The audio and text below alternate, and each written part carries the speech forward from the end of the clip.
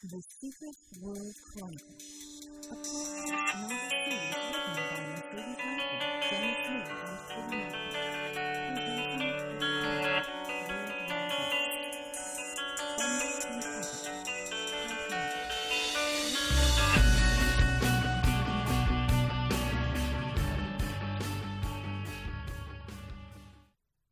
John had really fallen in with his newest comrades. They were certainly a motley bunch, comprised of metahumans from the USSR that were either decades past their prime or too green to reasonably be fielded. Still, each and every one of them had a closeness that John hadn't experienced in years. They were on the ragged edge, working with a shoestring budget and not nearly enough people. But they were still getting their jobs done, making do where they had to. There was the oddball, great patriotic war vet that would push the Stalinist line pretty hard, but for the most part, John standing as a sturdy worker was enough to save him from most of the rhetoric. Since joining the CCCP, the days had flashed by. There was always too much that needed to be done, so he was constantly busy. And it was a good feeling, much like what he had been doing in the neighborhood, but with a bit more, was it legitimacy? The weight of the world wasn't on John's shoulders alone anymore. He had backup now. He spent most of his time patrolling and acting as a liaison between the CCCP and its area of operation. Odd-job construction bits around the HQ, taking breaks with Chug in the park, or Pavel at the only working watering hole in the neighborhood, or filling out the ever-present reams of paperwork took up the rest of his time. John had finally got his stride back. If he could just shake the recurring chest cold and fatigue he seemed to have a run of, he'd have been better than ever.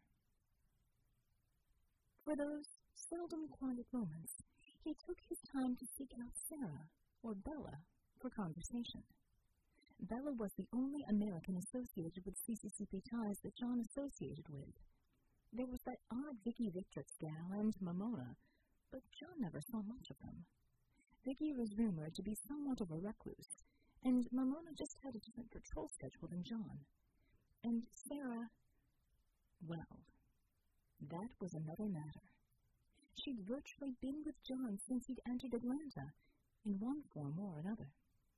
He generally felt quite a bit better after meeting with her.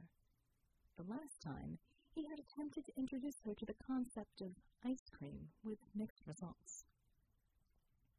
Today there was a simple little task that needed doing in the upgraded infirmary, but, of course, with anything involving the CCCP, nothing was simple.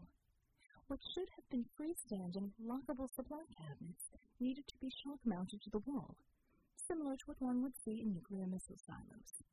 Jadwiga was adamant about that. More poundings on the roof by Fascisi, and all of my bottles of medicines go flying? Нет. John had the free pair of hands, and he kind of felt he owed Jadwiga at this point. The base still didn't have reliably working AC, except in the computer room, so pretty much everyone but Upir stripped as far down as decency permitted while within the walls. For some reason, Upir never seemed to feel the heat. So John was down to a white beater and shorts as he sweated through the installation to Jadwiga's specified cabinets. Hotter than hell on the 4th of July, he muttered. It was one of his father's favorite phrases, and had stuck with John. May, it's raining then, drawled Bella. You trying out for the Chippendales? John shrugged, tightening a bolt as he spoke. Isn't there a play being put on for Smurfs somewhere in town? I hear they still need a Smurfette. John flashed a smile over his shoulder. If you're looking for a gig, I think they just might let you audition. John playfully swatted away a sponge that Bella had set flying for the back of his head. You should be grateful we're out of the souvenirs of the War of Northern Aggression, she mock-snarled. Have you already bashed them all? I know Old Bear made her go through at least a crate when he put in a requisition form for going postal notes. Me and Hunter had a chuckle about that in the rec room. He set down his wrench, turning and standing to face Bella. What can I do for you, Blueberry? Or did you just come to harass our hard-working comrade? She gave him a thoughtful once-over. Came in here to resupply. She put down her box of medical supplies. By the way, there's a wrecked warehouse at what used to be South Peachtree Place that was a med supply house. I got a hold of them. They told me they've written everything off, but no one's looted it, and we're welcome to what we can scavenge. Her eyes rested on the tattoo on the back of his hand. And this is the point where if I wasn't an empath, I'd ask you about the ink and the scars. He frowned, ruffling his hair with his fingers. Bella noticed that he did so with his tattooed hand, specifically. Well, gee, Bella. Yeah, I thought we were friends. That doesn't mean I snooped. It means I know you don't want to talk about it, but I also know you need to. Well, to someone anyway. You've gotten mental ulcers over it. She turned her back to him and began stowing away little glass bottles in the infirmary fridge. If you don't do something about it soon, it's going to blow up in your face. Yeah, well, it ain't exactly something that you talk to anyone that you want to see breathing for the foreseeable future. You know what I'm saying? Actually, no. Why don't you enlighten me? She studied the labels on the bottles very carefully. John looked around the room, his eyes staying fixed on the doorway for a few extra moments. Bella took that as her cue to close the door and make sure it was locked. He sighed heavily, sitting down on a small wooden crate. Well, shit. What do you know from what I told you before? Not much. And most of that is reading between the lines. You've got implants, and the work is too good for it to be anything other than a program. Presumably a government program. Presumably the U.S. government. It wasn't just any program. That's what they called it. The program. I'm getting ahead of myself, though. He shifted forward, resting his forearms on his thighs. Grew up in Virginia with my folks, only child of theirs. I went through the motions in high school, and then enlisted in the Army once I graduated. Kind of a foregone conclusion, since my old man had served for his career. Went 11 bang bang, 11B infantry. Passed all of what I needed to get into the Rangers, and went on to the 75th. Did this and that, here and there. Loved military life. After I'd gotten up in years and experience, I got a once-in-a-lifetime chance. Tried out for 1st Special Forces Operational Detachment Delta. You know, the Delta Force that Hollywood makes all of those retarded movies about? Counterterrorism. Real bad boys that knew their stuff. I won't say with any small amount of pride that we were the absolute best in our mission profile, which was pretty damn versatile. Are you following me so far? You sound like a recruiting brochure, she said dryly. Go on.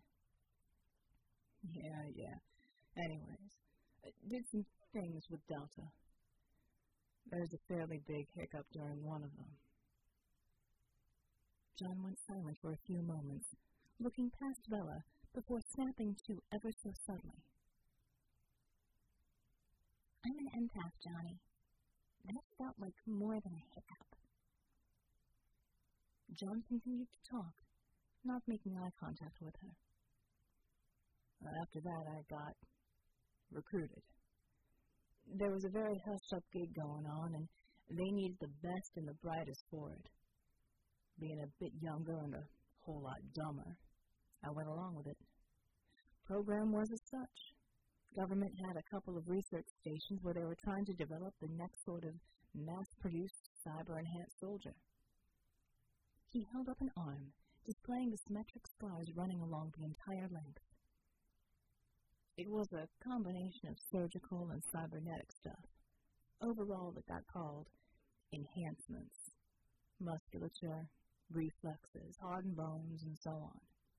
$6 million man type of stuff. Stronger, faster, tougher. We were the test batch for it, and it showed. We had over 45% of our folks die from the trials of it. Anger made her eyes glow for a moment. There is a special place in hell for whatever MDs were overseeing that. We had all sorts. Top of their fields, all of them. Just like us. John chuckled mirthlessly. After the surgeries and procedures were done, those of us that were left went through physical therapy to get our bodies used to the enhancements and recover from getting torn up. It was kind of like relearning to walk. Not too fun. During the retraining period, I exhibited something that the docs didn't exactly expect. He snapped the fingers on his right hand, producing a lighter-sized flame. I had natural metahuman ability. You see, the docs and project heads wanted to make sure every soldier be on par with some of the mid-level metahumans via the enhancements. For the few of us that they found with powers already, they had special plans. I got shuffled into a side program where they tried to figure out more about how our powers worked, if they were replicatable, and how best to utilize them for black ops. How charming. While I was in the program, and trust me, I was still going along with it at this point since I figured that this was what we all signed up for, some more things happened. Another very long pause on his part. The angry glow in Bella's eyes went out. Her brow furrowed, and it looked as if she was going to try and reach out to touch his arm, but stopped herself at the last moment.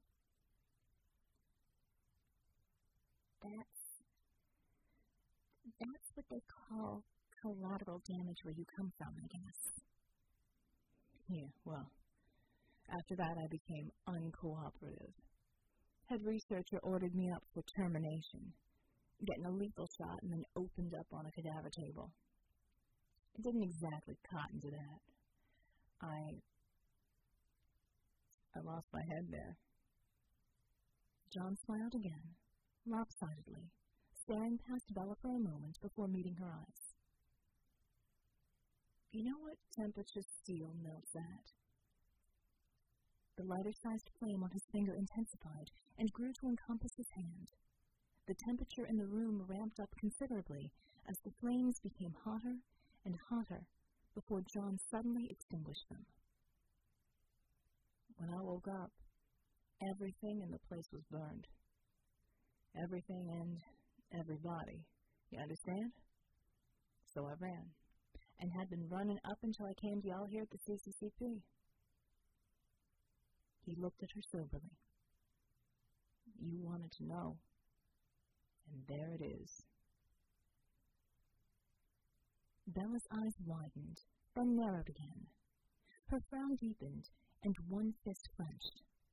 John's experience told him she was in fight or flight mode from something she had read from him, and was working hard to stay on top of her gut reactions. And that was when her comm went off. She jumped and slapped her hand to the unit on her hip. Belladonna Blue, go. We have an incident at the edge of the destruction corridor, coordinates 123-45-3. Please meet with your team at that 20. Your team is Corby, Granny Aiken, Little Dolly, and leader of the pack. Roger, on the way. She glanced over at John. We'll talk more later. And keep a heads up around here. That's a lot of firepower for an incident. Granny Aiken is a psychokinetic Op-3, and Dolly is a walking arsenal. Keep it real and safe journeys, Blueberry. She gave him a penetrating look. You too. She hesitated a moment more, then turned, flipped the lock, and pelted out the door. John gave an exasperated sigh. That sucked. Only way it could have gone worse would have been if she had slugged me. He had lived with his past every day, every time he used his enhancements or his flames. Getting flack from a friend didn't help things much. And to top it all off, he still had to secure those damned cabinets.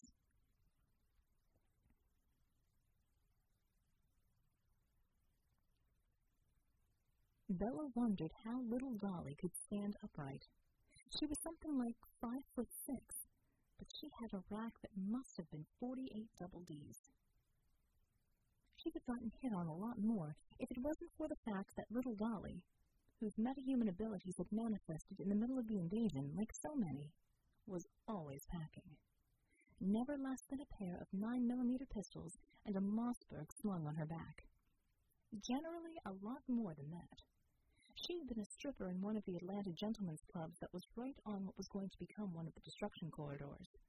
When Nazi troopers came crashing through the place, she'd somehow gotten her hands on the bouncer's sawed-off and actually had done enough kinetic damage with it to allow the customers to escape. Once she got her hands on something more precise from a dead SWAT officer and found how to let the joint weakness, her meta-power was as an intuitive marksman. She never needed a scope, and she generally shot from the hip. Granny Aiken was another WW2 vet. She'd been pretty savvy back in the day, and she threw things with her mind. Her body might be a good bit more frail now, but she made up for it with mental strength. Corby smirked at all of them. So, I'll go scout from above. Dolly will go in there and stun the blokes. Granny hissed, and Dolly scowled. Corby rolled his eyes. Blimey, you packing stun grenades not, doll? Oh. Dolly looked mollified. Yeah, I am.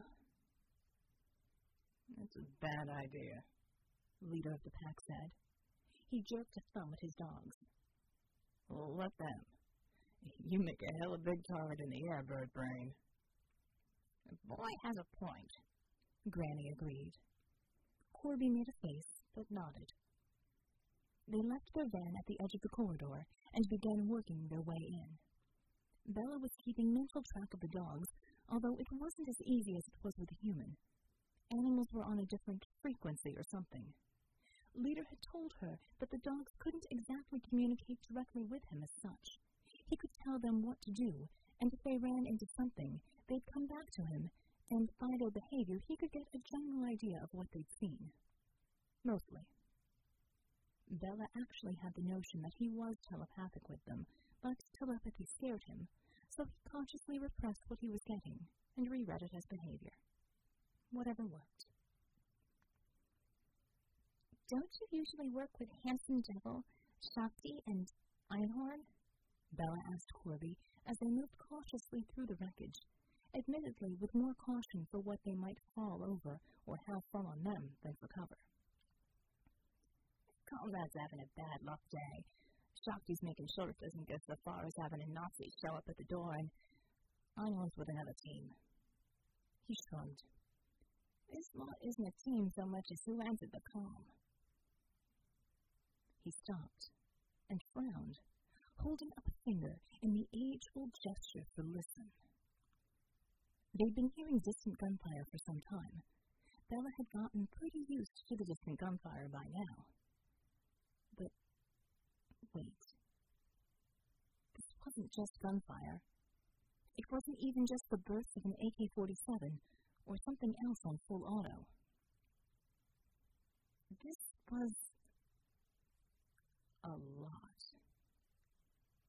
That was when she picked up a burst of fear from all of Leader's dogs, and they came pelting back so fast she didn't even have time to say something. They exchanged startled looks. Lots of full autos, Leader said slowly, as his dogs danced around him in a fandango of anxiety. Grenade launchers. Bowser says a missile launcher, but I'm not sure I believe that. He was interrupted by an explosion. A big one. Or maybe I do. They exchanged glances again. Leader reached for his comm. I'm calling in for help. Bella slowly reached into her pocket and pulled out the slightly larger and far less sleek and high-tech unit that Sylvie had given her. So am I, she said, and put the unit up to her mouth. Gamian, this is Bella Blue. I'm with an echo team at what used to be the corner of Lee and Tate. We have a problem.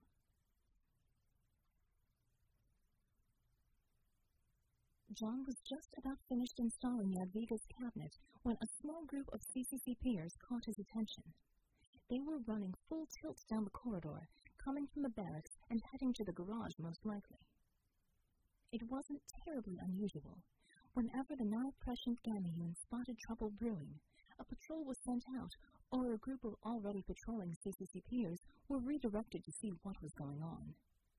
Less than 10 minutes later, however, he was startled to hear the base's klaxons go off. The commissar had insisted on her personnel running a number of drills, even before the base was finished with its renovations. Fire drills, practice sessions for what to do in order to repel intruders, and the all-hands drill for when every able-bodied CCCPer was required to suit up and head out to deal with a threat. This specific alarm indicated that it was the lattermost, and that very fact gave John pause. Despite the CCCP being a ragtag, thrown-together lot, they were a capable bunch. What could possibly be so bad that it needed all of them to handle? Immediately an image of a renewed Nazi invasion thrust into the fore of his mind, and a cold, empty feeling gripped him. A rapid burst of something in Russian, in Gamian's voice, blatted out over the intercom. John was still haltingly learning Russian, but he did recognize two words: echo and revs. Before John could properly react, he saw Soviet Bear's head poking into the doorway. "Stay, comrade! We are to be rocking the Casbah!" John stood up, perplexed.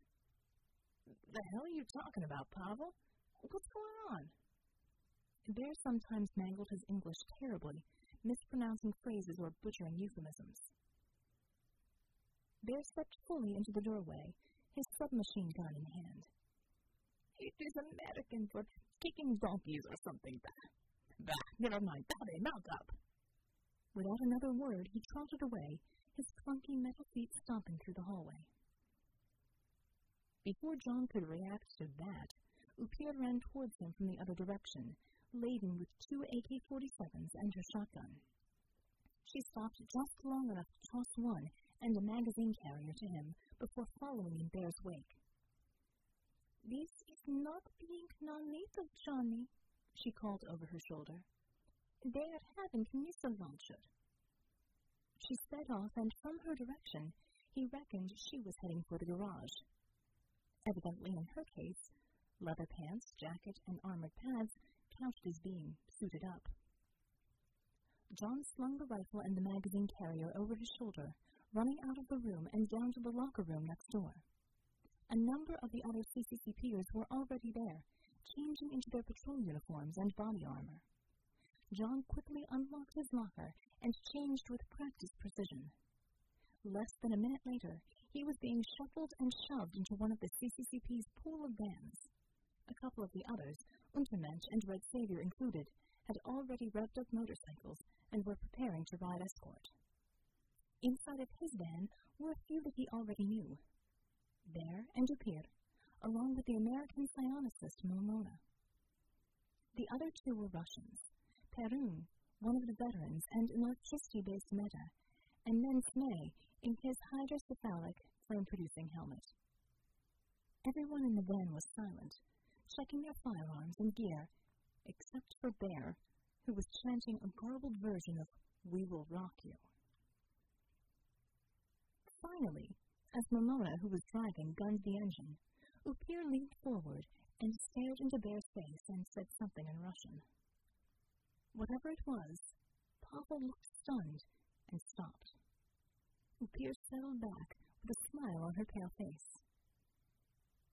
John leaned forward, satisfied after function checking his rifle. "What'd you say to him?" that I would be giving him shotgun enema if he did not cease with the racket music. Then Unter would be doing buckshot extractions. He smirked. You're a mean one. With a lurch and a grinding of gears, the van started forward out of the garage. Several very bumpy minutes later, the van screeched to a halt. Mamona called over her shoulder for everyone to pile out. John jumped down onto broken cinder blocks, the remains of a building demolished in the Nazi attack. He could clearly hear what sounded like all of the gunfire in the world going off in the distance. A block away at most. The rest of the riders had piled out when Perun, his shaggy white hair blowing in the humid breeze, spoke up. We are on foot from this point, Doverty. There is a squad of Echo immediately to our southeast. They are being pinned down by an unknown number of Rebs in an abandoned building. A patrol is on scene and requested backup. Due to the amount of firepower, he said, his words punctuated by a large explosion, that the Rebs are using, we are weapons-free. Lethal force if necessary, Doverty. With a curt nod, he sprinted off towards the gunfire. The rest of the squad followed him, keeping a few meters between each of them. Their comms crackled to life. Spasibo, Gamian. CCCP, Belladonna Blue here. Mamona, Johnny, I'm with the Echo Squad. I'll be doing this in Russian and American for your benefit. A brief sentence in Russian followed. Follow your leader, guys. I gave him the route for the safe corridor into as close as you can get to us. After a short run, with John behind Bear in their line up in order to keep their rear secure, they arrived at their destination. Red Savior and the rest of the CCCP, save for the squad on site with Bella, were assembled near a corner. Red Savior was busy talking urgently with Molotov when she noticed John's squad arrive. Comrades, gather. Blue Girl managed to get out. Rest of squad is pinned down. Echo was being called also, but all of their personnel are otherwise engaged. She shook her head. I'm not liking the sound of this, but this is being on our back turf. So we will be taking standard urban advance building across from the one we are behind. Baron, you take squad and provide covering fire for our advance to cover.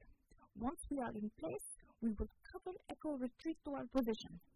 Then we unite and make the frontal assault. I'll do my best to baffle their brains, but there's a lot of them, and it's at a distance, Bella said, repeating it in Russian. So don't count too much on it. They're mostly not good marksmen, but they have grenade launchers, and at least one shoulder-fired missile launcher. You know what they say about close only counts, and these ain't horseshoes. With that, Natalia spoke in rapid-fire Russian to Barun. He pointed at John, Bear, and Smay. Take position to lay down suppressive fire for the Commissar squad, comrades. Without another word, he ducked around the corner. It felt as if every hair on John's body stood up on end a half-second before the old veteran began sending 100-yard-long bolts of electricity across the building where the Rebs were holed up. John crouched low and took up a prone position about 5 yards from Perun. Unslinging his rifle and charging with a flush round, he took aim. Bear and Smay did the same, keeping an adequate amount of space between them. The commissar sounded out the command. Now! John, Bear, and Smay all poured small arms fire into the building in measured bursts. Well, Bear fired with abandon from his PSSH, laughing raucously, while Perun fused a flurry of electrical bursts. Red Savior and her squad of CCCPers dashed for a building across from their position, making sure they weren't clumped together. The return fire from the Rebs was sporadic, thanks to the amount of lead that was being shot into their cover. A handful of heartbeats later, the commissar and her squad were in position. She gave a command over the comms, and the CCCPers' positions exploded in a hail of fire again. More covering fire for the Echo Patrol and CCCP squad pinned down by the Rebs. John could see that they had been crouched behind an overturned van and some rubble, One of the Echo Metas had been invisibly uprooting huge chunks of rubble to interrupt the Reds' weapons fire, chucking away each piece as it crumbled away under the hail of bullets and explosives. Both the Echo folks and the CCCP squad with them made a break for Savior's position. Very few of the Rebs dared to poke their heads out to try to take pot shots under the combined fire from the Commissars and Perun's squads. A few of the rescued were looking bloodied, but no one was incapacitated, so there was that much to be thankful for. The most curious part of it was the pack of dogs that seemed to make up part of the Echo Patrol. John had heard about one meta that had dogs as part of his shtick. With all of their forces regrouped, it took about a minute for Savior to communicate with the Echo and CCCP personnel that had been under fire. Once she was done, she signaled to Perun. "On my mark, comrades. Fire and advance by bounds. We are to be assaulting the building. The Commissar squad will be the lead element and will take the first floor. We shall take the second." Bella was already making her rounds of the wounded, as was Cody. Between the two of them, it wasn't more than a few minutes before the injured were back in fighting form, injuries closed, if not healed. John hadn't seen a meta-medic in action before. Truth to tell, it kind of made the hair on the back of his neck stand up. People shouldn't be able to do that. Amped up on adrenaline, John had one of the moments of surreal clarity that some people experience as a combat stress reaction. He wondered whether the world would be a better or worse place without metahumans. Before he could ponder it any more, Perun shouted, "No!" John brought himself up into a kneeling position, firing at all of the windows in the building in front of him. He fired until the magazine for his rifle went dry, and then reloaded it with a fresh one. Finally, after several other CCCPers had rushed past him, it was his turn to make the dash to the building. The stuff you heard and saw in movies about zigzagging when you're under fire was complete BS. He ran in a straight line and hard for the front wall of the building. Thanks to his enhancements, he crossed the distance in an instant, slamming into the wall, shoulder first, with enough force to crack the brick. He was at the end of the stack, the line his squad had made on the wall. The Commissar's stack was opposite of them. Without a word, one of the CCCPers from her squad kicked in the door. Several flashbangs and fragmentation grenades were thrown inside of the doorway, their explosions barely muffled by the walls. The team was inside in an instant, with Chug leading the way as a stumpy shield. Lots of gunfire, and the varied sounds of metahuman powers being used rang from the inside. Perun used a hand signal to indicate that it was his squad's turn. They all streamed through the doorway, following his lead. John caught sight of several Rebs' bodies in his peripheral vision as he followed Upir, who was in front of him. They assaulted towards the stairway, guns trained upwards. The too loud crackle and boom of Perun's electricity echoed, along with more rifle fire from the rest of the squad. Since John was rear security for this portion, he kept his attention split between following the others and making sure there weren't any hidden Reb stragglers popping out to cause them trouble. Past the first landing, the team stacked up outside of the first door. Perun had positioned himself outside of the team on the doorway. With a plasma-charged fist, Bear knocked the door off of its hinges, stepping aside so that the rest of the team could enter. More gunfire, and John was stuck outside keeping security. Someone inside, it sounded like Mamona, called out, "Clear!" Since John had been at the rear of the team, it was his turn to be at the front of the stack. There was only one more door on this floor. This was the one at the front of the building, facing the street where the Echo team had been pinned down. Bear made his way to the other side of the door, nodding to John. Again, he keyed his gauntlets to allow plasma to flow from the conduits connected to his heart and into his fists. The door shattered, and John was through the entrance. A Reb was immediately in front of him, turning to swing some sort of rifle. John dropped him with 2 shots to the center of mass and 1 shot to his head before turning immediately right to clear the corner. The rest of his squad followed behind him, gunning down the remaining Rebs in the room in less than a second. John shouted clear, echoing his comrades as they did the same. The calm came to life again. Russian first, then English. Comrades, regroup downstairs. Haven't yet found grenade and missile launcher. Perrin motioned for his team to exit the room. The squad jogged down the stairs, meeting up with Savior and her group of CCCPers. Among them were the first squad along with the Echo Patrol. Bella was in the process of grabbing one of them for another of her treatments. It looked as if they'd had more of a fight than John's group. A couple had been winged. All of them were sporting cuts and bruises from shrapnel. One of the CCCPers was limping from a bullet right through the thigh.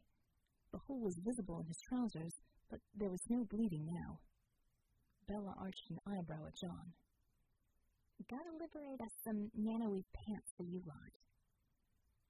Before Natalia could raise a complaint, two rebs burst from a storage closet, running as fast as they could for the back door. They shouldered their way through it, busting the door wide open. John couldn't get a bead on them with his rifle before they were outside, but he did notice that one of them was carrying the unaccounted-for rocket launcher.